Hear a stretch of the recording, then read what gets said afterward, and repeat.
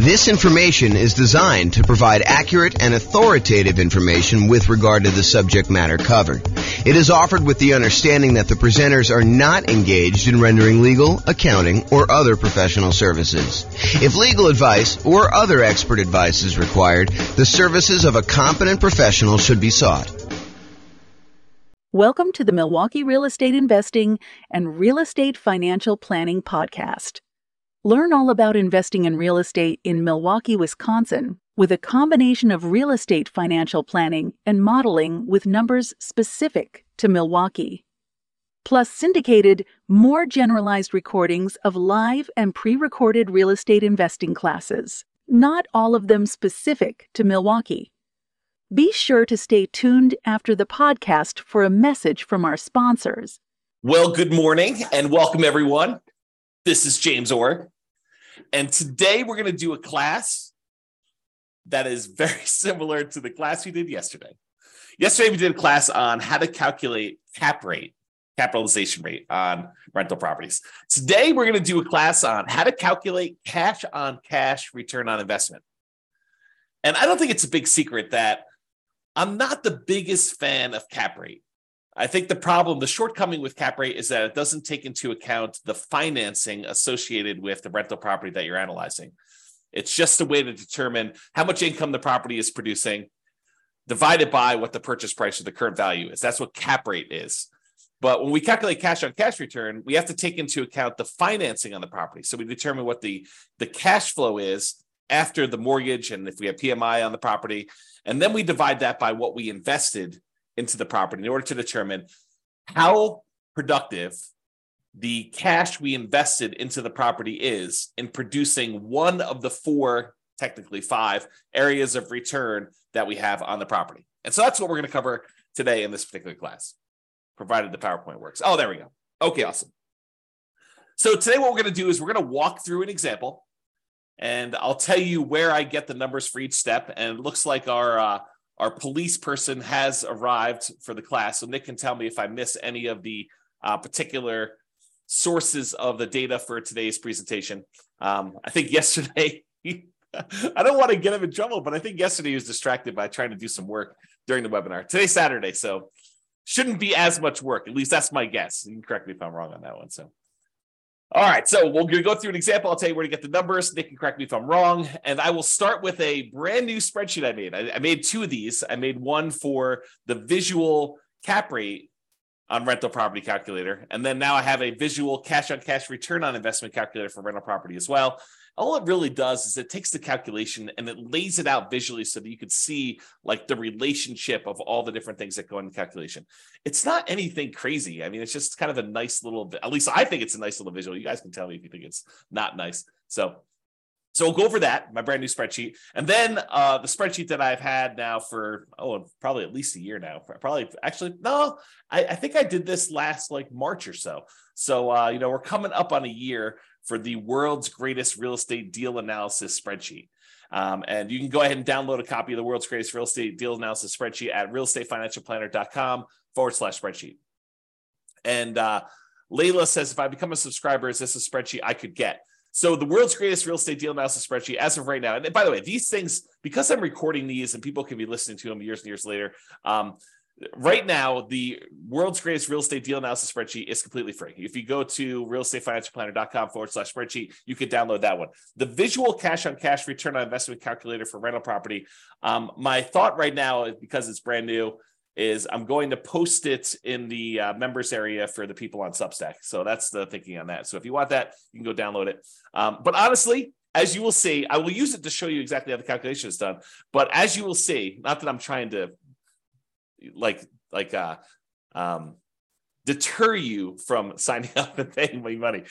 You're welcome to do that. We would love that, actually. That'd be great. However, you don't need the visual cash on cash return on investment calculator for rental property because the calculation is done for you in the world's greatest real estate deal analysis spreadsheet. So technically you don't need it, but that's good there. And then another spreadsheet I made, and this one will probably be where the visual cash on cash return on investment. This is a mouthful. Visual cash-on-cash return investment calculator for rental property, where that spreadsheet will be. I'll also post the rental portfolio cash-on-cash ROI spreadsheet, which gives you a nice way to kind of like see all of your rental properties in one spot with what their cash-on-cash is. Again, that's a brand new spreadsheet I made as well. So I will give you that in the Substack members area as of right now. And then, because that's not enough, a second tab on the visual cash-on-cash return on investment calculator for rental property is the improved cash-on-cash return on investment focuser. So I'll show you what that means tonight, or this morning tonight. Man, it's already tonight. I just woke up.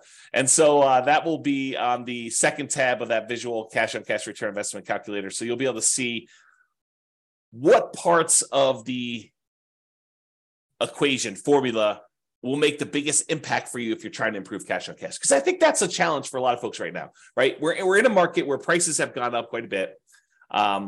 Interest rates are up a lot. And rents are sort of lagging. I mean, they're up, but they're not quite up as much as prices and interest rates are. And so, therefore, cash flow is not as great as it has been in the last few years. And I've been telling people this for years. I'm like, look, everything's on sale right now. You guys may not think it because prices are up and you're kind of like thinking, oh, man, prices are way up and, how could it be on sale? It's been on sale because the interest rates were so low and they were going down. Now that interest rates are not that low and they've been going up, everything's not on sale. And so I think that that's frustrating a lot of folks. And it's a lot of what we're focusing on in this market, right? If you've got a property, especially if you've got property where you've owned it for a while and equity has increased quite a bit, and you're thinking to yourself, okay, I've got all this equity, maybe I should re-leverage up, or maybe I should sell this property and redeploy this capital somewhere else, or maybe I should go get like a HELOC or on the investment property and take some of that money and reinvest it. I think the challenge a lot of folks are having is, what am I going to buy with this? I've got this amazing loan on this property. I got a ton of equity. And so the equity is not super productive because, prices are up and equity has increased. And the cash flow on it's not as amazing as it once was, especially when you think about it in return on equity, which I need to do a class on return of equity, but I digress. Third day in a row with the I digress stuff. So anyway, if the problem we're having is that what do? Do you redeploy that capital? And tomorrow's class, I just posted it this morning. Tomorrow's class is what does it mean to be financially independent? And I will go over all the different components that could make you financially independent. It's not just one thing. And so we'll go look at those and then you can decide, hey, look, I want to be financially independent using this particular measure, this way of getting there. And so now you can ignore all the other noise out there and decide, I don't need to worry about whatever it is, crypto or fix and flips, or, even buying more rental properties. If that's, not your strategy, I can ignore all those other things and really focus in on this one area because that's the way to be financially independent. And honestly, if you've heard the old story about Warren Buffett and his airline pilot, the airline pilot basically asked Warren Buffett, the secret to being successful. And he told him, make a list of the 20 most important things that you want to accomplish in your life. And so the airline pilot goes, he makes this list of the 20, he says, okay, rank them from 1 to 20, 1 being the most important, 20 being the least important.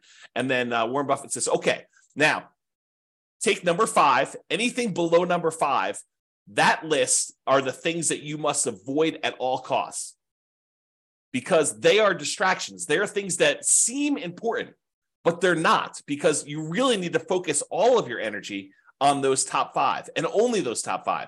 You think that, oh, maybe I'll eventually get to number 6 and I really should be working a little bit on that now, or number 7 or number 11 or number 14. But really, that's the problem. The problem is that you think that those are important when they're really not important because you're never going to get to them. And they're going to distract you from achieving the top 5. And so really, tomorrow, what we're going to go over, not today, this is not today's class, but tomorrow we're going to go over is, focusing in on what is most important for getting you to be financially independent. And then realizing you need to ignore all the other crap, even though it's shiny object. You're like, ooh, the flipping land, that sounds amazing. Or, doing short-term rentals, that sounds amazing. Or, doing this nomad thing, I just learned about that. That sounds amazing. And maybe that is in your top 5.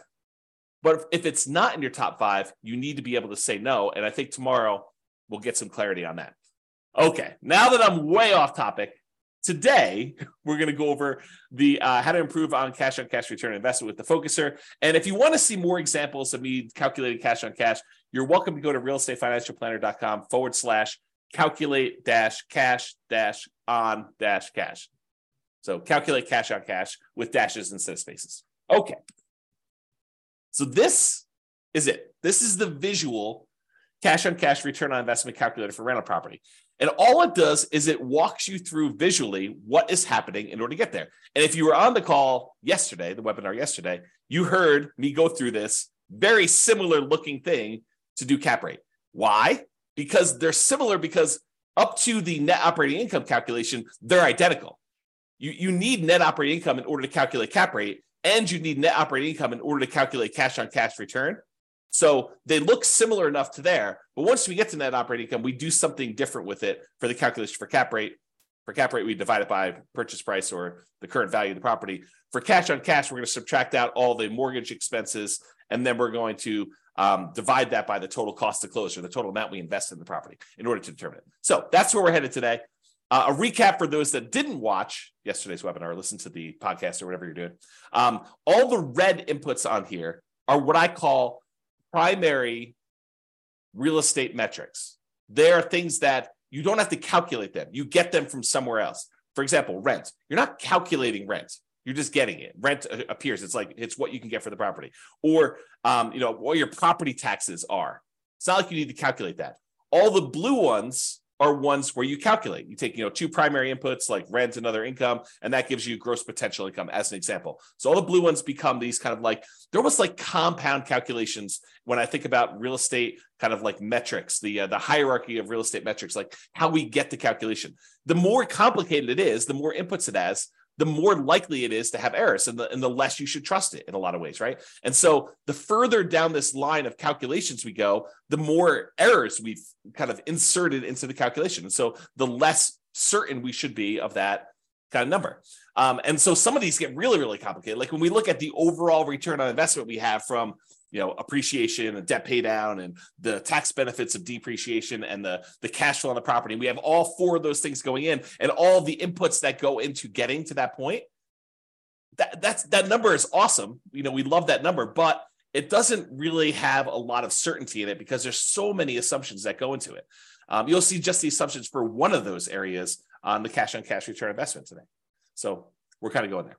All right. So the blue ones are the ones that are compound. The yellow ones are ones that take both a compound input, a secondary one, and you also have primaries or more than one kind of blue one in there. And so you can kind of see they get more complicated as we go down. The red ones are all the ones you're going to need inputs for, and the green one's kind of what we're seeking. It's the only one that's not color-coded based on how it is in terms of the hierarchy of metrics there. Okay, so I'm going to walk you through this whole analysis by zooming in, and then I'll zoom back out with the numbers we need. So the first step is, in order to calculate cash on cash, return on investment, we need to know what the cash flow is on the property after all expenses, and we divide that by the total cost to close. And the total cost to close consists of your down payments, your share of the closing costs as a buyer, anything you need to get into the property, that really should be included in that. And there's some gray area here, and I hate to be inexact, but this is the reality of it, okay? If you have a property that you're buying and it's distressed, and you know that going into it, you're going to need, paint or carpet or to replace a kitchen sink or to put a refrigerator in, does that count as a total cost to close? And it's an interesting question, right? Because do you take into account the stuff you need, the rent-ready costs, for a property to be ready to kind of like rent? And I think for most of you, I think that you should include those, right? Because it truly is how much cash return, the cash flow you're getting on a property, and you had to invest that money in order to get the property to exist. It's like the total amount you needed to invest in the property. So how much cash did you need to bring to the table, including the money that you needed to get it there in order to be able to have this property produce this amount of cash flow? So I do think you probably do include those. And some people would argue, the purists out there would say to me, James, but that's not really technically the cash on cash. Yeah, maybe. I actually think it is. I think that you probably should have, the money you need in order to get the property rent ready in there. Because then people will start saying, well, what about, you're going to need a roof and, 2 years, should you kind of include that in there? I don't know. Now you're getting a little crazy on me.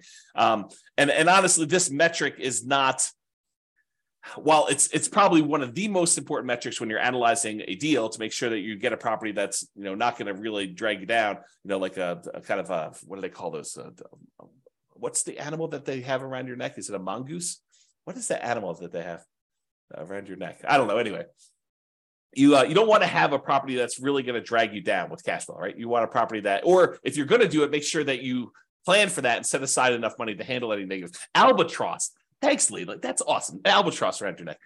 So you don't want one of those. Okay. So I don't know where I was going with this. I think I was talking about this idea of like total cost to close and how much do you include.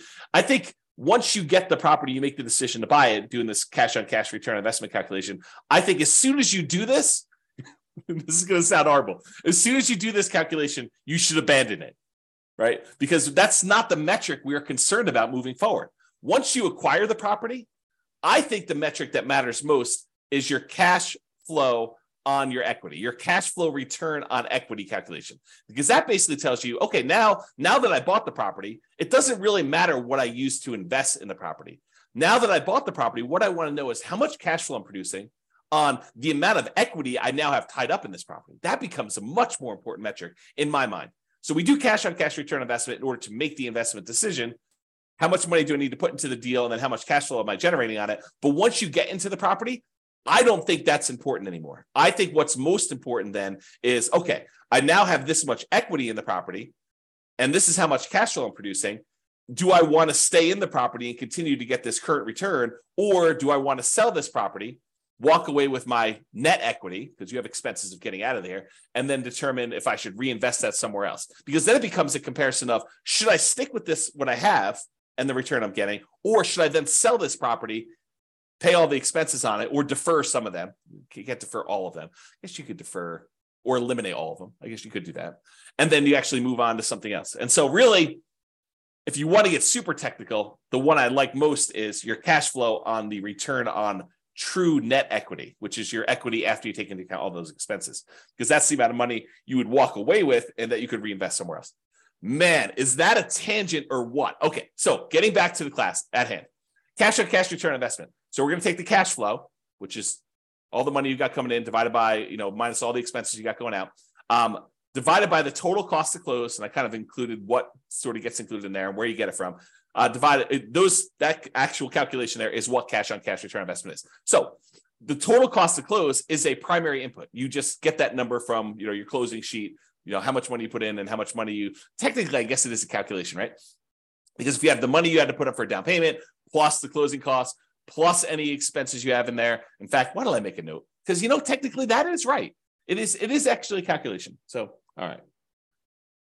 Total cost to close. See, you're seeing this happen in real time. It's not really primary because it gets calculated. So I'll kind of put in there what gets calculated in there, but you guys know what I mean. It's really a number you get off of somewhere else. It's just your closing sheet, the total amount you had to put down, plus the closing costs in order to get the loan, plus if you had any money that needs the property to be rent ready, you can put all this in there to get that. Okay. And I won't even go down the rabbit hole. I won't let you guys distract me and talk about reserves here, right? Because technically, you probably should have reserves in order to buy a rental property. I think it would be imprudent for you to go buy a rental property without reserves. And then you got to ask yourself, well, James, should I put my reserves in my total cost to close? Because I really need that money set aside in order to do that. So really the cash on cash return investment is going to be even lower because you really should have, probably 6 months or 12 months of reserves, depending on what you're keeping it in, which I should do another class on reserves. But there you go. I won't even go there. All right, so stepping back. So we were doing this section before where we talked about cash flow divided by total cost to close gives you cash on cash. Now I'm going to say, well, how do we calculate cash flow, right? What does cash flow, the calculation look like? And really what cash flow is, it's your net operating income, which is the amount of income you have coming in on the property, net of all your operating expenses, which I will show you how to calculate. We're going to zoom back out. But net operating income is basically all the income you have coming in on the property after expenses, except for mortgage expenses, which is where we're getting next. So you take net operating income and you subtract out whatever your mortgage payments are. And by the way, most of the time we do these calculations yearly. So this net operating income is the yearly net operating income, and the mortgage payments are your yearly mortgage payments, and your cash flow is your yearly cash flow. And then your total cost of close is whatever total cost of close is. It's not monthly or anything like that. Okay. So net operating income minus mortgage payments minus private mortgage insurance if you happen to have PMI. So in most cases, if you're buying an investment property, you're not going to have PMI, because most of the time when you buy an investment property, you're going to put 20% down, sometimes 25% down, because the difference in interest rate between a 20 and a 25% down payment is oftentimes enough such that you should probably figure out a way to come up with the extra 5% in order to get the better interest rate. But go do the calculations both ways. Quote it out, to run your world's greatest real estate deal analysis spreadsheet with 20% down and whatever the interest rate your lender gives you there, and then run it again with 25% and see what the difference in cash flow is, because the interest rate is going to be better and you're going to be borrowing less. So usually your cash flow is significantly better when you do 25% down. So a lot of times you'll put 25% down. Okay, so most of the time when you're buying an investment property, you're going to have no private mortgage insurance. However, there is a 15% down non-owner occupant, aka investment mortgage. So you technically could buy a property with 15% down. In that case, you would have PMI. And you could either pay the PMI upfront as a one-time lump sum payment, which starts looking an awful lot like you're getting closer and closer to putting 20% down anyway. So you have to make a decision about that. Or most people would probably look at it in terms of a monthly private mortgage insurance payment, where you could actually get, pay a little bit each month until you get up to 80% loan to value. And then usually that private mortgage insurance payment will drop off and you will not have it anymore and it'll go to zero. Okay. And that's not the only way that you can have private mortgage insurance when you're calculating this cash on cash. Let's say you're doing the nomad real estate investing strategy where you're buying a property as an owner occupant. You're going to live there for at least a year. It's a requirement of the lender that you do that. And then at the end of the year, you're going to convert it to a rental. Well, a lot of times we will run analysis when we buy that property to say, look, I know I can't rent it in year one, unless you're doing like house hacking where you have a roommate with you or something like that, or renting out a duplex or triplex or fourplex. And so you're going to look at it and say, I've got this property now that I'm either able to rent out if you're house hacking or doing duplex, triplex, or fourplex, or whatever you're doing. Or a year from now, once the property I've lived in a property for a year, I'm going to convert it to a rental. What would cash flow look like either now or then? And most of the time I tell you just to analyze it now, because it's just simpler. So if you go and do that, and you're putting less than 20% down, you're doing like a 5% down conventional loan, or a 3.5% down FHA loan, or 3% down conventional, or nothing down USDA, or nothing down VA loan, like all of those low down payment options that you could use to buy an owner occupant property that you're moving into. In those cases, except for VA, you'll have PMI. And for those that don't know, I just assumed everyone knows what PMI is. PMI, private mortgage insurance, is an insurance that you pay to protect the lender in case you default. And the way I like to describe it is, imagine for a minute the lender says to you, hey, look, I will loan you money in order to help you buy this house. And you're like, great. And they say, okay, what I'd like you to do, though, is I want you to have some skin in the game so that if the property value goes down, I'm protected, and that you would lose money first. And you're like, hey, that sounds reasonable to me. You're willing to loan me money in order to buy this house. It sounds reasonable that I have some skin in the game to do that. And so what the lender says is, I'd like you to put down 20% so that if the property value dips and I have to foreclose on you because you stop making payments, that I'll be able to get all of my money back out, all that 80% value back out. And I will feel very, very safe in that position. And you're like, well, that sounds reasonable to me, but what if I wanted to put less down? And the mortgage company says, hey, let me think about that for a minute. Well, I'll tell you what I'm willing to do. If we find a third party, private mortgage insurance company, we find this third party and we say to them, look, the buyer, you, will go ahead and pay them a fee and they will take the risk on if there's a foreclosure and I am going to end up losing money. So what they will do is they will insure me as the lender for you only putting less down, as if I had put 20% down. Kind of a way to think about it, right? So what basically it does is it protects the lender in case they have to foreclose and they don't get all their money back as if you put 20% down. If you put 20% down, they feel comfortable. But when you don't put 20% down, they don't feel super comfortable. And so they want this third party in the way to protect them in case you default. And so you're paying the third party private mortgage insurance company a fee to protect the lender in case you default. That's what it is. In a lot of cases, not all, FHA doesn't ever go away, but in a lot of cases, the private mortgage insurance payments will go away once you get to 80% loan to value. Once you get to that 20% cushion of equity from the property value going up and you paying down the loan. So That's where you get this from. The mortgage payments, you're going to get those from your mortgage payment statement or your lender. They're going to tell you what your mortgage payments are. The private mortgage insurance number, you're going to get that from your lender. They're going to tell you, hey, look, your PMI payment is going to be either X number of dollars upfront as a one-time payment or monthly in order to, kind of help offset this risk and pay the mortgage insurance premium until you get to, 80% loan to value or 78% loan to value or whatever it is for them. So you're going to get those numbers from there. And then we already covered where to get the total cost to close. So we've got to the point now where we've calculated cash flow from net operating income, which is calculated. We'll show you how to do that here in a second. And then you get private mortgage insurance and your mortgage payments from those sources. All right. Let me take a break. All right.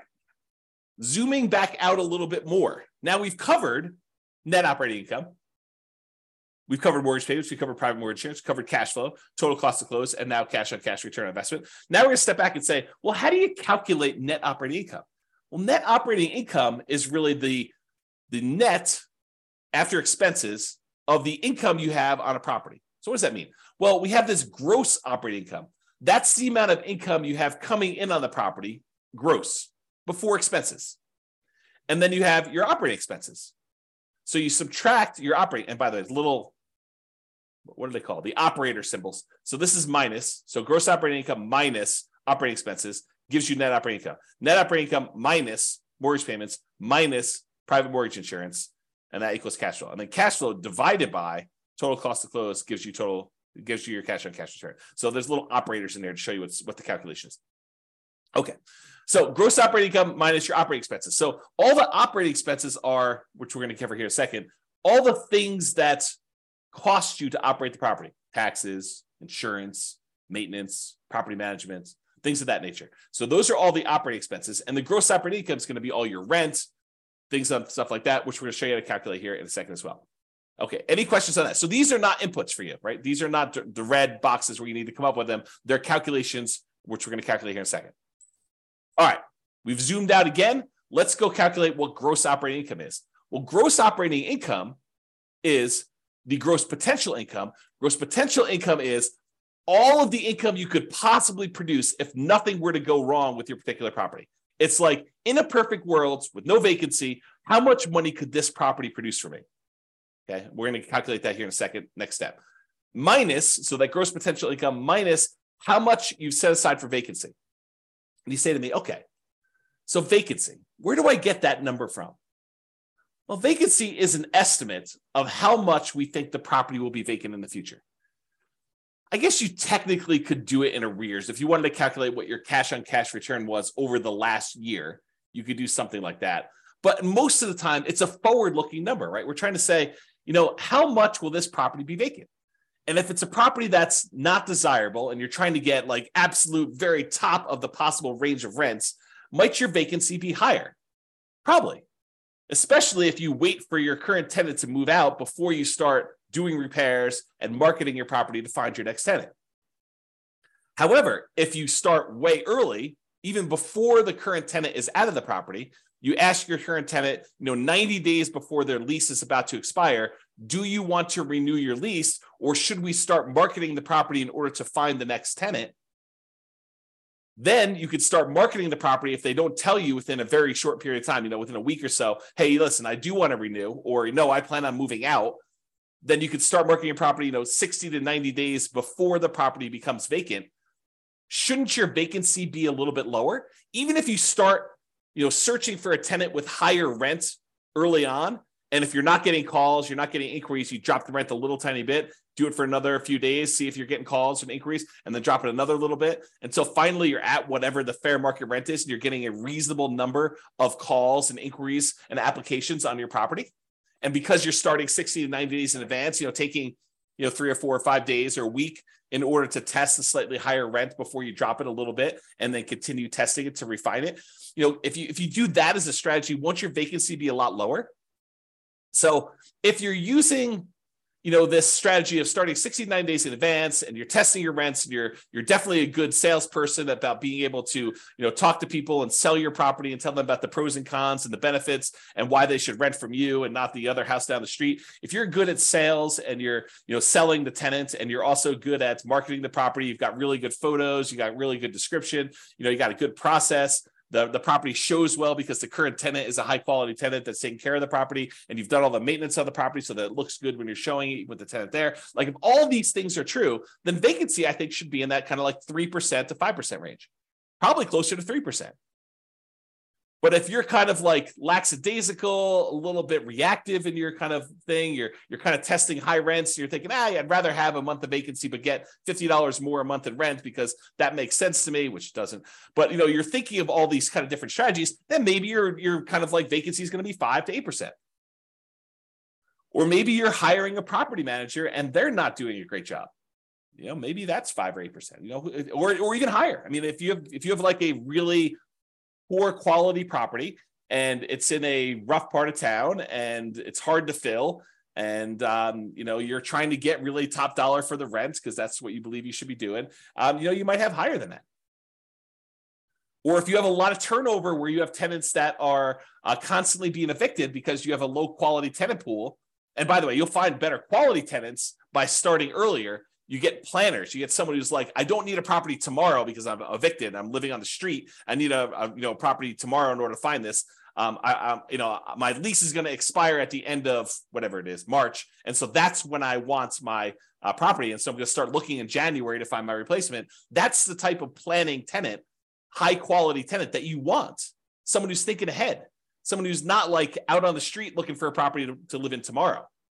I mean, and that's the type of people you get, or a lot of vacancy where you're waiting for someone to move in if you've got a property that's vacant and you're trying to advertise. Okay. So the vacancy one, you use that as a percentage of the rent you're collecting, because, we have that thing there. So you can kind of do the calculation. I think, if you don't know any better, 5% is probably pretty reasonable for that number. If you're a good property manager and you know what you're doing, 3% I think is a little bit of a better number. And if you are a train wreck, man, that sounds horrible. But if you're a train wreck with your property management skills, then use a higher number. Okay. Am I doing a good job, Nick, with getting these in here? Make sure we got all this stuff. Okay, good. Let me know. All right, so gross potential income, which we'll show you how to calculate. That one's really easy to calculate. And then minus vacancy dollar, that gives you that gross operating income, which we're going to need. Yeah, Nick says I'm doing a good job, so thank you. So you take all that stuff from the gross operating income, we're going to subtract that from the operating expenses. So what are operating expenses? Well, I told you before what they were. It's like property taxes on a property, and property insurance and HOA fees and your share of utilities as the landlord and other expenses and maintenance and property management. So let's go through those just to make sure we kind of understand. Property taxes, you're usually going to get that from the MLS sheet. However, as I discussed probably in too much detail yesterday, that is not a firm number. And I think that's the problem, just in general, back up a little bit. That is the challenge, I think, for a lot of folks, is that they expect this cash on cash number to be super accurate. And honestly, I don't do them any favors by going out to 3 decimal places here to show you what the cash on cash return on investment is, right? But it's not that accurate of a number, right? We have property taxes in here as $2,956, just as an example. However, when you buy a property in some jurisdictions, in some markets, they actually reassess the property based on the sale, and your property taxes are going to change because now they know what the real value is, high or low. Could go up, more likely, or it could go down, less likely. So it could change. And I gave the example yesterday of you're buying a property from a senior and they had the senior tax exemption. They had like a homestead exemption on their property. And so maybe their taxes are really, really low. Like you're looking at it, you're like, wow, the property taxes on this property are only $1,200 a year. That's amazing. This property's going to cash flow like crazy. Well, it's going to cash flow like crazy if you were a senior and you had a senior homestead exemption on the property. Yeah. But when you buy the property, you no longer get that exemption. Right. And so property tax numbers can change. They're not static. They're not fixed. And they probably will get changed when the property gets reassessed anyway. Like this number goes up over time. So just be aware that this is not a super exact science. Like if you're looking at 2 different properties and you're like, what, this one gets me 4.91% cash on cash return, and this one gets me 4.85. I definitely should go with the 4.91. Not so fast. I think at that point, they're identical. And you need to go look at, okay, which one of these properties helps me achieve whatever goal I am trying to achieve that I want to hold in my portfolio for a longer period of time. And maybe I choose that one, not necessarily the one that has a slightly better cash on cash return, because it's not that accurate to begin with, right? It could get lost in a bad vacancy or a property tax or a property insurance claim that you didn't expect because it happens to be in a windier area of town and you're going to have shingles blown off. I mean, there's all sorts of weird stuff like that can happen. So this is not that exact. It's not that exact of a science. So then I think you start looking at, 4.9, 4.8, 4.7. They're all really, really close. Now let me think about, okay, of the properties I'm considering, which one do I really want to have in my portfolio? Which one helps me achieve my goal? Which one's most likely to go up in value over a long period of time? Which one is most likely to be easier to rent? Which one is more likely to have people stay there for a long term as a renter in it? Which one am I able to add the most value to? Like all these other considerations. In fact, I probably should do, and let me know if you think I should do this, but I probably should do a class on that. Like, the non-cash on cash calculation considerations when selecting a particular property, right? Like it's all these soft skills, all these sort of speculative, maybe I shouldn't do a class on that because they are like, they're speculative. Like, what do I think is true about the future of this particular property? It's like all those gut feeling ones, all the kind of blink things. If you remember Malcolm Gladwell's book, Blink, about making decisions on stuff, right? Like how you kind of think about those. So I don't know. We'll have to go into that in detail, but so you know where to get property taxes from, and you know why it's not always 100% accurate. Similarly with property insurance, I think when you start your search to buy a replacement property, you call your insurance agent on a property really early on property, and you say, look, this is pretty typical for the properties I'm looking at. What would property insurance be on a property? If you have other properties, you don't even need to do this because but what would property insurance be on a property that I'm buying that's, about a X dollar property with, 4 bedrooms or this marketplace and this kind of thing. And they'll say, insurance on that would be $1,600 a year, whatever number they give you. Then, if you're going to go look at a property that's a little bit more expensive than the one you got your initial quote from, maybe you bump up insurance by, 5%, 10%. If it's a little bit cheaper, maybe you bump it down by a little bit there. But you're not calling your insurance, at least I don't think you should. I think this is borderline harassment. You're not calling your property insurance company every time you're analyzing a brand new deal. You get 6 new properties in the morning, you have your insurance agent on the phone running insurance quotes on 6 properties. Sounds like overkill, right? You're going to use a rough number to do your calculation. Maybe when you go out to the property, you're like, oh, this one does look interesting. I think I would like to make an offer on this. At that point, you probably could call your insurance agent and get an updated quote from them. Or maybe you wait for your offer to get accepted. If you're going to do an offer that doesn't have a high probability of getting accepted, maybe you wait until after it gets accepted and you're in your due diligence period, provided you keep your due diligence deadline, your ability to object if insurance is unreasonable or you're unable to get it. If you don't have that deadline and the ability to terminate, maybe you do call them beforehand and make sure, double check. But that's the idea. And so insurance, you're going to have these kind of rough numbers in place while you're doing your calculations, and then you'll firm them up later as we go. Okay. HOA fees, you're going to usually get that from your real estate agent or find out what HOAs they're in and then call the HOA companies if you're doing this yourself. Landlord paid utilities. This is not like the utilities that are for the property that the tenant is paying. So normally in a lot of markets, that's going to be electricity and water and sewer and gas, whatever the heating source is that they're going to use for the property. A lot of times the tenant is going to be paying those. The landlord paid utilities are the utilities that are exclusive for the landlord to pay. For example, that I like to use all the time is you have a fourplex. There's a common area like a foyer where when you walk in, it's kind of lit. It's got 4 doors going to the 4 different units. And that central area is its own utilities that the landlord is responsible for paying. That would be an example of an expense you put here because that's something you as a landlord are paying. The other tenants are paying for their own individual units. Okay. Other expenses, snow removal, cleanup around a property, landscaping that you kind of have to do, to kind of maintain it, especially if it's multifamily. Things like that are usually covered in other expenses. There's probably other examples in there, but that's kind of like the catch-all for all the other things you have there. And then maintenance on the property, you're going to set aside a certain amount of money. I mean, you know that things are going to wear out over time. You need to budget for those. I probably need to do an updated class on capital expenses and maintenance and kind of walk through those again. If you have access to the old one, you can go watch that. There's some really good stuff in there about like what's maintenance, what's capital expenses, and what's normal. And I made some like really crazy, like, this spreadsheet's kind of cool, but I made some ridiculously cool spreadsheets for doing capital expenses and maintenance and kind of budgeting those. And in fact, I should make a note. That's something I should talk about when I talk about when you should sell. All right, made a note for myself. Thank you. All right, cool. So those are the maintenance things. You should definitely have a maintenance number. So typically what it is, it's a percentage. You can really do the full calculation, say, look, these are the components and this is how frequently and this is how old they are. And you can do the calculation. That's what one of the spreadsheets does. Or you could say, look, I'm going to set aside whatever, to 8%, 10%, 12%, 15% of the rents coming in to set aside for maintenance on the property. And again, that's forward-looking. That's an estimate. Is it possible you could have a tenant stay in a property for 12 years and you not have to replace carpets for 12 years? Yep, definitely possible. Is it possible that you could have 3 tenants in 3 years, just no fault of your own, just, the tenant moves in, they get a job offer in another state, they move out. Another tenant moves in, they decide to fall in love and get married and they move out.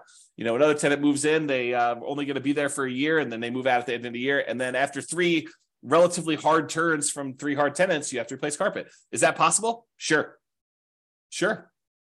But you're kind of estimating moving forward.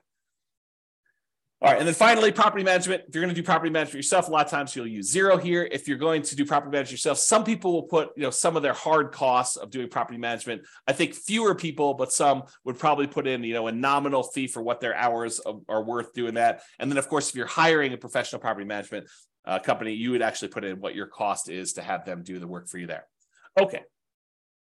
No questions, I assume. If there are questions, you go ahead and put them in there. So that is how you calculate those. Let's step back one more time to show you how to calculate gross potential income, but it's really easy.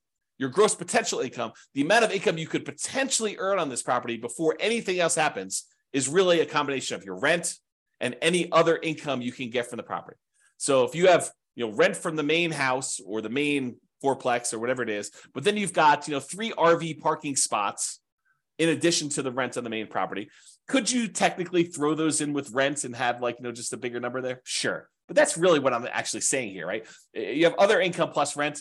You could set aside the rent you're getting from the RVs, parking spots, or, the extra Airbnb unit you have in the back of the property, or access to the swimming pool, or if they're renting out storage units at the property, or you're charging extra for on-site laundry, or you're providing internet service for the 4 tenants that live in the property. You're paying for it, and then you're getting income from each of them. All those different things could count as other income, like just some general ideas to do that. And then you add those together, and it gets gross potential income. Otherwise, this is the whole visual layout for how to calculate cash on cash. We walked you through all of the individual steps, and you figure out how to get it at the end to be able to see it. Any questions on that? I will continue while I'm waiting for questions. Okay, so this is just a visual of what the spreadsheet looks like. It's basically what we cover. It just has the title and a little logo and a little copyright thing down there and what the version number is, so you can see what it is there. All right, so yesterday we talked about how to calculate cap rate, capitalization rate, which is basically that net operating income divided by the purchase price or the value gives you cap rate. Today, we talked about cash on cash. And so you can see that all the calculations are identical getting up to this net operating income box. These are identical getting up to here. It's from here and what we do with net operating income that differs. In one case, cash on cash, we subtract out the mortgage payments and the private mortgage insurance, and we divide that sum by the total cost to close in order to get cash on cash. With the cap rate one, we took that net operating income, we divided by purchase price, we just got cap rate. So cap rate does not include any financing. Big difference. The cash on cash does. So what is the difference? Cap rate ignores the financing on a property. We just said that. It's the cash on cash return on investment if the property had no mortgage. Cap rate is cash on cash if the property had no mortgage. And I'll show you how I get there on the next slide. I think it's next slide. Maybe it's 2 or 3. Cap rate is often used when we want to compare multifamily properties. You have a 12 unit and a 17 unit, and you want to figure out like which one is going to be better. And you can use cap rate in order to say, well, this one's got a cap rate, it's a 5 cap, this one's a 4.5 cap. You can kind of use those to compare. So it's used to do that. Both need the same calculation through net operating income, which we talked about, and I walked you through the calculations already, so I'm not going to do those again. All right, and I hinted at this earlier when I said cash on cash return on investment, when you're analyzing a deal for the first time to decide whether you want to buy it or not, makes a lot of sense. In fact, it's probably the primary metric for a lot of folks looking as to whether or not they should be buying a property. Look at their cash on cash return on investment, see what their cash flow would be when they buy this property based on how much cash they have to put in there. So it's extremely important when you're first buying a property. It tells you how much cash flow your property is producing based on how much you're investing in the property. That's a good number to know. However, after you've owned the property for 10 years, does it really matter what you initially invested in the property? Fast forward 10 years from now, does it matter that you only put $1,000 down on this property? Probably not. And honestly, the less you put down, the more amplified this gets, the less meaning it has. I'll give you an example about this.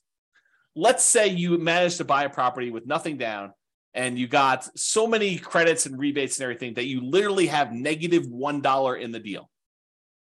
And when you do your cash on cash return on investment calculation, you have I don't even know if this number is correct, but a negative 1,000%, let's call it negative 100%, negative 100% cash on cash return on investment.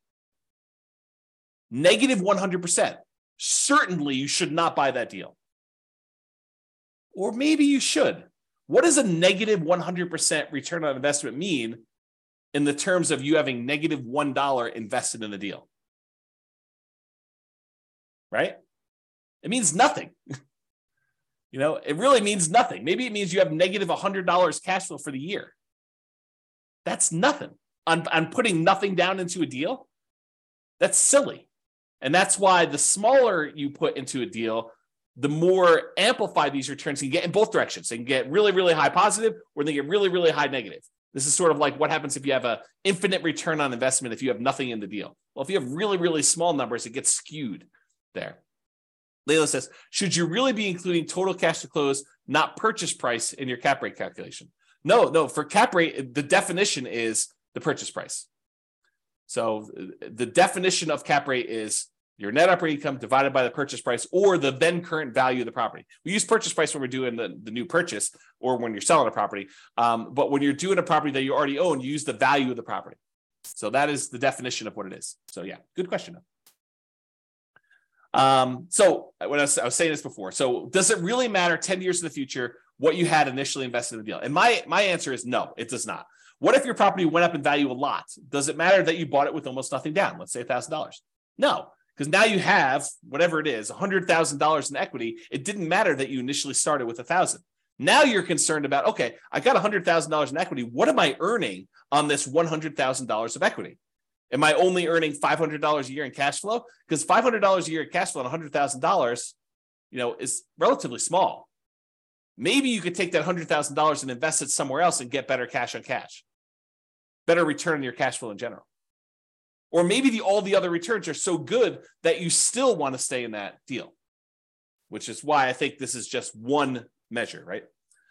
Really, after the first year, and honestly, that's an arbitrary time period. Right? It's not like me saying exactly a year, then you change over your calculations. I think once you buy the property, you look at cash on cash, I think we make that decision with cash on cash immediately. Then we're like, okay, I can set this aside because this number no longer matters. Now what matters is how much cash flow am I getting on my equity in a property? I think you should switch to that. Cash flow divided by your equity in the property, AKA cash flow return on equity. And I know I need to do a whole class on that. So it's coming. So that will tell you how much cash flow the equity you have in your property is producing. A slight variation of this becomes extremely important when you're considering what to do with the property you've owned, whether you should sell the property, whether you should refi it, whether you should add debt with a second mortgage or keep it as is. The variation I'm talking about is your return on true net equity. The return you'd get if you sold the property and what you'd walk away with after real estate commissions, capital gains taxes, depreciation recapture, and your share of closing costs. Like after you subtract out all those expenses, then whatever's left over of your equity is like what you should be using in your calculation, because that's really the return you're getting, right? The cash flow you're getting on what you could walk away is the return you'd have to think about replacing. It's not really your return just on raw equity, because that's a magical made up number. It's not really reality. I mean, it's equity, but it's not what you'd walk away with. It's not a number that you could actually see. Okay. All right. So here's what I'm talking about. Cash flow return on equity becomes cap rate. So if we think about this, the cash flow you're getting divided by how much equity you have in your property really eventually becomes that cap rate calculation. And I'll show you what I mean by that. So here is the calculation for cash on cash return on investment. It's that net operating income minus your mortgage payments, minus your private mortgage insurance. Well, if it's property's free and clear, if you no longer have a mortgage on it, these go away. And so then it becomes net operating income literally equals cash flow, because this, when these are zero, becomes cash flow. And then your total cash flow, when we stop looking at your total cost to close and we now look at return on equity, this becomes equity. Well, what's equity? Equity is your property value when you have no mortgage. So this becomes net operating income, which is really equal to cash flow, divided by your total cost to close, which we really start looking at as return on equity.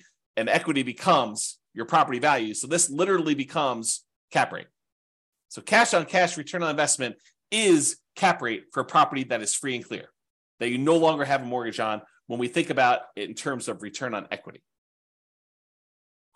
Mind blown. Okay. So that's what I covered there. And by the way, this last slide, if you never understood this, it doesn't matter.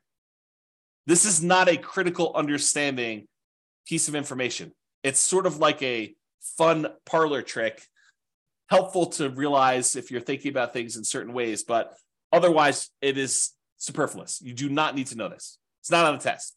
Okay, there we go. All right, so what are typical cash on cash return on investment numbers? I wish I could tell you, they're always this, but there's so many variables. It can vary by market. If you're looking in California versus New York versus Florida versus Texas versus Colorado, like all of these different markets in general, and even city specific, have varying what's normal cash on cash return on investments. And so they can vary a lot. And even within the market, you can't say, oh, all the properties in Fort Collins, Colorado are all 5% cash on cash, which they're not. I mean, you know that just by gut instinct, right? There are deals that are better than others. And what you can negotiate on a deal is better than others. Plus, even if all the properties were identical, the financing you get on a property changes your cash on cash return on investment. So there's no way that they could be good, because someone getting a 20% down loan in order to buy this as a non-owner occupant is going to be very different than someone getting 25% down loan on that property, or someone buying it as an owner occupant with 20% down, or an owner occupant with 5% down, or an owner occupant with 3.5% down FHA loan. Like the loan type now changes your characteristics of this, right? Because it not only changes the mortgage payments and PMI in a lot of cases, but it also changes the total amount you invested in order to buy the property. You put more down, that number gets bigger. You put less down, that number gets smaller. You put more down, the cash flow tends to get bigger because your mortgage payment gets smaller. If you put less down, your mortgage payment gets higher when your cash flow tends to go down. So it's like a combination of both these things, and they don't act equally. If you were to graph this, it's not linear. It's not like, oh, if I put more down, I automatically get exactly that amount more in cash flow. No, doesn't work that way, especially since interest rates change based on your loan type and how much you put down. You put down 20% to buy it as a non-owner occupant versus putting down 25%. It's not just you put 5% more down. It's also that the interest rate you get from the lender for putting 20% down is different than the interest rate you get from putting 25% down. That's what makes this complicated. It's not easy. You need to actually sit down with a spreadsheet, the world's greatest real estate deal analysis spreadsheet, enter your numbers for both types of loans you're considering with the actual interest rates and actual down payments, and see what happens to your cash flow. And sometimes it makes sense to put more down. Sometimes it makes sense to put less down, partially depending on what your goal is. See the class tomorrow. Okay. Let me make sure I covered everything I want to cover in here. Yeah, and the thing I pointed out before, putting less down tends to amplify your cash on cash return, tends to make it bigger because that amount you put down is in the denominator, total cost to close. So that as that number gets smaller, it tends to amplify, it tends to make whatever your return is bigger. If it's positive, it gets bigger positive in general. If it's negative, it tends to get bigger negative. So when you're doing Nomad and you're putting very small amounts down, you can have these really abnormally high cash on cash returns and these abnormally low cash on cash returns, negative, okay? In general, nicer, high demand properties tend to have lower cash on cash return on investment numbers. If you want to go buy pretty properties that you feel really good about, and you're like, I like this property, it's really, really nice. In general, those tend to have lower cash on cash return on investment numbers. Usually the properties that have better net operating income, better cash flow on them are the properties that are rougher, less nice. They're ones that they have some type of economic or location challenge or structural or conditional challenge on them. Those are the ones you tend to get better cash flow. This is like the classic slumlord kind of metaphor or kind of terminology, right? You tend to associate the people that have these cash flowing properties as these slumlords because the properties tend to be run down. They tend to kind of like forego some maintenance to improve their cash flow by having that lower maintenance number. And they kind of like live on the fringe trying to get these higher cash flows on that. Or these nicer high demand properties tend to be lower. There's some exceptions to this, right? You do nicer properties that are Airbnbs, maybe you can have enough income where those become nicer. So like a short-term rental, vacation rental sort of strategy can help you overcome that. But with traditional long-term buy and hold properties, that's the general rule of thumb. All right. So have I carefully avoided telling you what a typical cash on cash return on investment number is by explaining to you how much they can vary market to market and within the markets and based on the financing you're getting and like all those different things? Can you see how I narrowly avoided having to give you a number because they are all over the place? All right. I want to make sure. All right. So this is a new spreadsheet. Yeah, too many variables. Exactly. You need to run the numbers and the more deals you run, Layla, if you go analyze, 50 deals from the MLS and you start getting a feel for what it is, what a good cash on cash return on investment would be in your marketplace with the type of financing that you're looking to do. Then you start seeing a range. You're like, oh, this one's, 2%, this one's 3%, this one's 3.5%, this one's 1%. And then you get the feel for like what the range is. And then when you find one that is, near the top 20% of your range and it hits all of your other goal requirements and kind of restrictions there and kind of like your selection criteria, then you could say, well, this seems like a pretty good deal. It's not necessarily the highest cash on cash return investment. It's high, but it also has these other things going for it. So I think that's how you make your decisions. All right, rental portfolio, cash on cash return investment. So this just walks you through the calculations. You enter in your different properties here. You enter in your net operating income, mortgage payments, private mortgage insurance. I think it calculates cash flow for you. You put in your total cost to close, and it will calculate cash on cash return investment. So it'll do this, and then it summarizes what your average is for each one of these fields, each one of these columns, and your total. So that spreadsheet is also brand new. Just an easy way to keep track of this. If cash on cash return investment is important to you, which, as I just pointed out, you're probably not doing this, right? If anything, you'd want one that is your rental property portfolio cash flow return on equity number. In my opinion, that's a better number to know. And if you're going to do that one, you might as well do the return quadrants because you're going to want to know appreciation, debt pay down, depreciation, and the cash flow all at the same time, and reserves, and what the number is for those. So you'll probably want that, which it's coming. Okay. This is the world's greatest real estate deal analysis spreadsheet, very modestly named. It's my humility showing through and the naming of this particular spreadsheet that I made. But you can download a copy, realestatefinancialplanner.com/spreadsheet. And this is where your cash on cash return on investment is shown. In this case, it's the green little bars. It shows you what it is. It has the little numbers telling you what it is in year 1, 2, 3, 4, 5. Again, I don't think that's a good number to look at past year 1, but I do show it to you. And then cap rate for the first 5 years shows you those two in case you are a cap rate person. Because really the world is divided into people that are like, I'm more of a cap rate guy or gal, or more of a cash on cash guy or gal. And so you can look at those kind of as two different worlds. And so whatever you want, it's there. And so you enter in all the numbers, like all the inputs, all the red boxes are just over here for analyzing the deal. And once you enter all this in, all these charts update. It's the one I'm highlighting is because there's a class on how to calculate cash on cash is this one right here, which is where the number is. Otherwise, you do these numbers and all these other metrics charts get updated. All right. Any questions on that? Sweet. And then if you want to see what this number is over time, you can go look at this number, through year 40. This is just on the overrides tab of the same spreadsheet. So this is part of the world's greatest real estate deal analysis spreadsheet. It's a mouthful too. And then on the bottom, there's an overrides tab for a different sheet. And then it shows you this as part of a lot of other calculations. It shows you all the intermediate steps, but it also shows you these. And I've highlighted them with color to make it a little easier to find. All right. So this is the return quadrants. And it shows you the 5 areas of return you have when you buy rental properties. Appreciation, tendency for property values to increase over time. Cash flow, which is what we're talking about. We talk about cash on cash return on investment. Debt pay down, how much of the loan you're paying down over the next year. Tax benefits, your depreciation benefits on the property by owning a rental property. And then the amount of return you're earning on the reserves you've set aside in order to own the property. And then the total of all 5 of those. Okay, so it shows you what those are. What I want to point out is this cash flow one, that is cash on cash return on investment when you're buying the property. So typically cash on cash return on investment is represented here for the return on investment quadrant.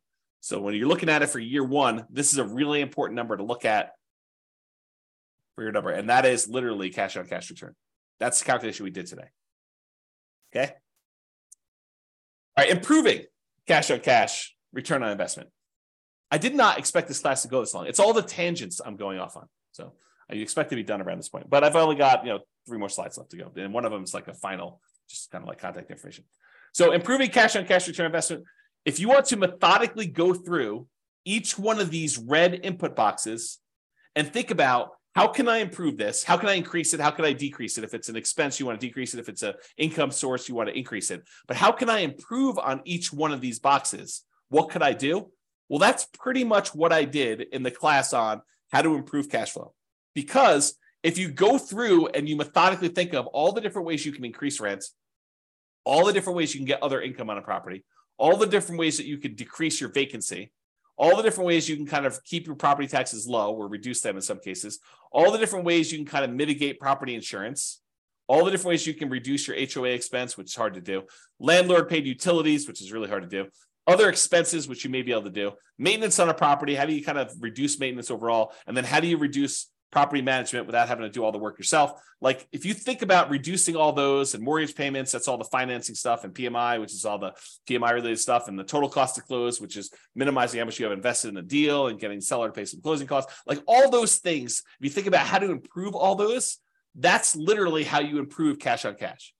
So you can methodically go through each one and do that. Or I created this new tool, which allows you to improve cash on cash, return on investment focuser, which I'll be teaching a class about at some point in the future. But here's the very, very short version of it. On the left side are all the income, expenses, and calculations. So all the red ones are your primary inputs. The blue ones are those secondary real estate metrics. The yellow ones are tertiary ones. And then the green one is what we're trying to solve for. That's the ultimate one we're doing. It shows you what the values we used from this thing right here. All these red values just get moved over there. So it shows you all the values that we're doing. And then it says, okay, if I change rent by 10%, increase it by 10%, this is what the new value would be. And if I changed it to this new value, here's what the new cash on cash return on investment would be. So it went from 4.895 to now 7.73. Well, that's a 57.92% improvement. So that would be a good one to focus on if you were trying to improve your cash on cash. But it shows you if you only improve other income by this amount, then it only improves it by 1.39%. If you improve this other one by 10%, you reduce your operating expenses, it improves your cash on cash return on investment by 14.33. So you could see the ones that make the biggest difference, which ones you should focus on to improve your cash on cash return on investment. And you can play with these numbers. You could change it and say, look, if this only went up by 5% or 1%, or what if this went down and this one did, and it only does one variable. So this only calculates what happens if rent changes. It doesn't do rent and other income and property taxes and does a calculation. It's only a single one to focus on. Okay. This is the second page of the visual cash on cash return on investment rental property calculator. So it's the second tab. That's where you'll find it. All right, additional examples. Last slide. If you want to see me kind of walk through these calculations again for basically any property that we model, you can go ahead and go to realestatefinancialplanner.com/calculate cash on cash. It has dashes in there. And any of the models you go to, if you go to the models page, Real Estate Financial Planner /model, realestatefinancialplanner.com/model. And if you pick a particular model, like doing Nomad or put 20% down or whatever, and then you go to copy it, it'll list the properties that it has in there. And below the property, it'll say, walk me through the cash on cash, or walk me through cap rate, or walk me through net operating income. So you can see me with software, walk you through this analysis. And I explain to you what the steps are and where we got those numbers from and everything else. So if you want to see those, that's how you can do that. And that's only 3 minutes over is the end of presentation. Any final questions? You guys are very welcome. Wow, people are saying thank you without even me saying it. So you are very, very welcome for that. Hopefully that was super helpful for you guys with walking through cash on cash and how to get it done and why you probably don't need to manually calculate it, just use the spreadsheet to do it. But hopefully that'll be helpful. And I hope some of the tangents, like there's always this debate over, do I go off on tangents and give you the extra information that maybe wasn't on the slide, but it reminds me, it's like, oh, well, I need to tell you about this. And so let me go share with you this sort of insight on some other stuff. Yeah. So people love the extra stuff. That's awesome. Okay, cool. Yep. Yeah. Everyone likes the tangents. Everybody likes the tangents. So that's it, folks. Thank you for coming. Show up live. I'll try to get the recording, provided the recording goes through. Try to get the recording up for those that have access to it. Enjoy your weekend. I will talk to you all soon. And I am doing a class tomorrow. So if you want to log in for that, that'd be awesome. Bye-bye for now. With home prices up, mortgage interest rates up, and rents up, but not quite enough to counteract the higher prices and interest rates. Cash flow on rental properties in Milwaukee is harder than ever. Book a call with the Real Estate Financial Planner to apply our proprietary 88 strategies to improve cash flow on your rentals. See the show notes for a link to schedule your call and improve your cash flow today. If you're a real estate agent, lender, or professional in Milwaukee that wants to help our real estate investor listeners, consider reaching out to learn about collaboration opportunities with this podcast. We'd love to add more value to our listeners by having you assist our investors buy, sell, and finance their real estate investments. See the show notes to schedule a call to discuss collaboration opportunities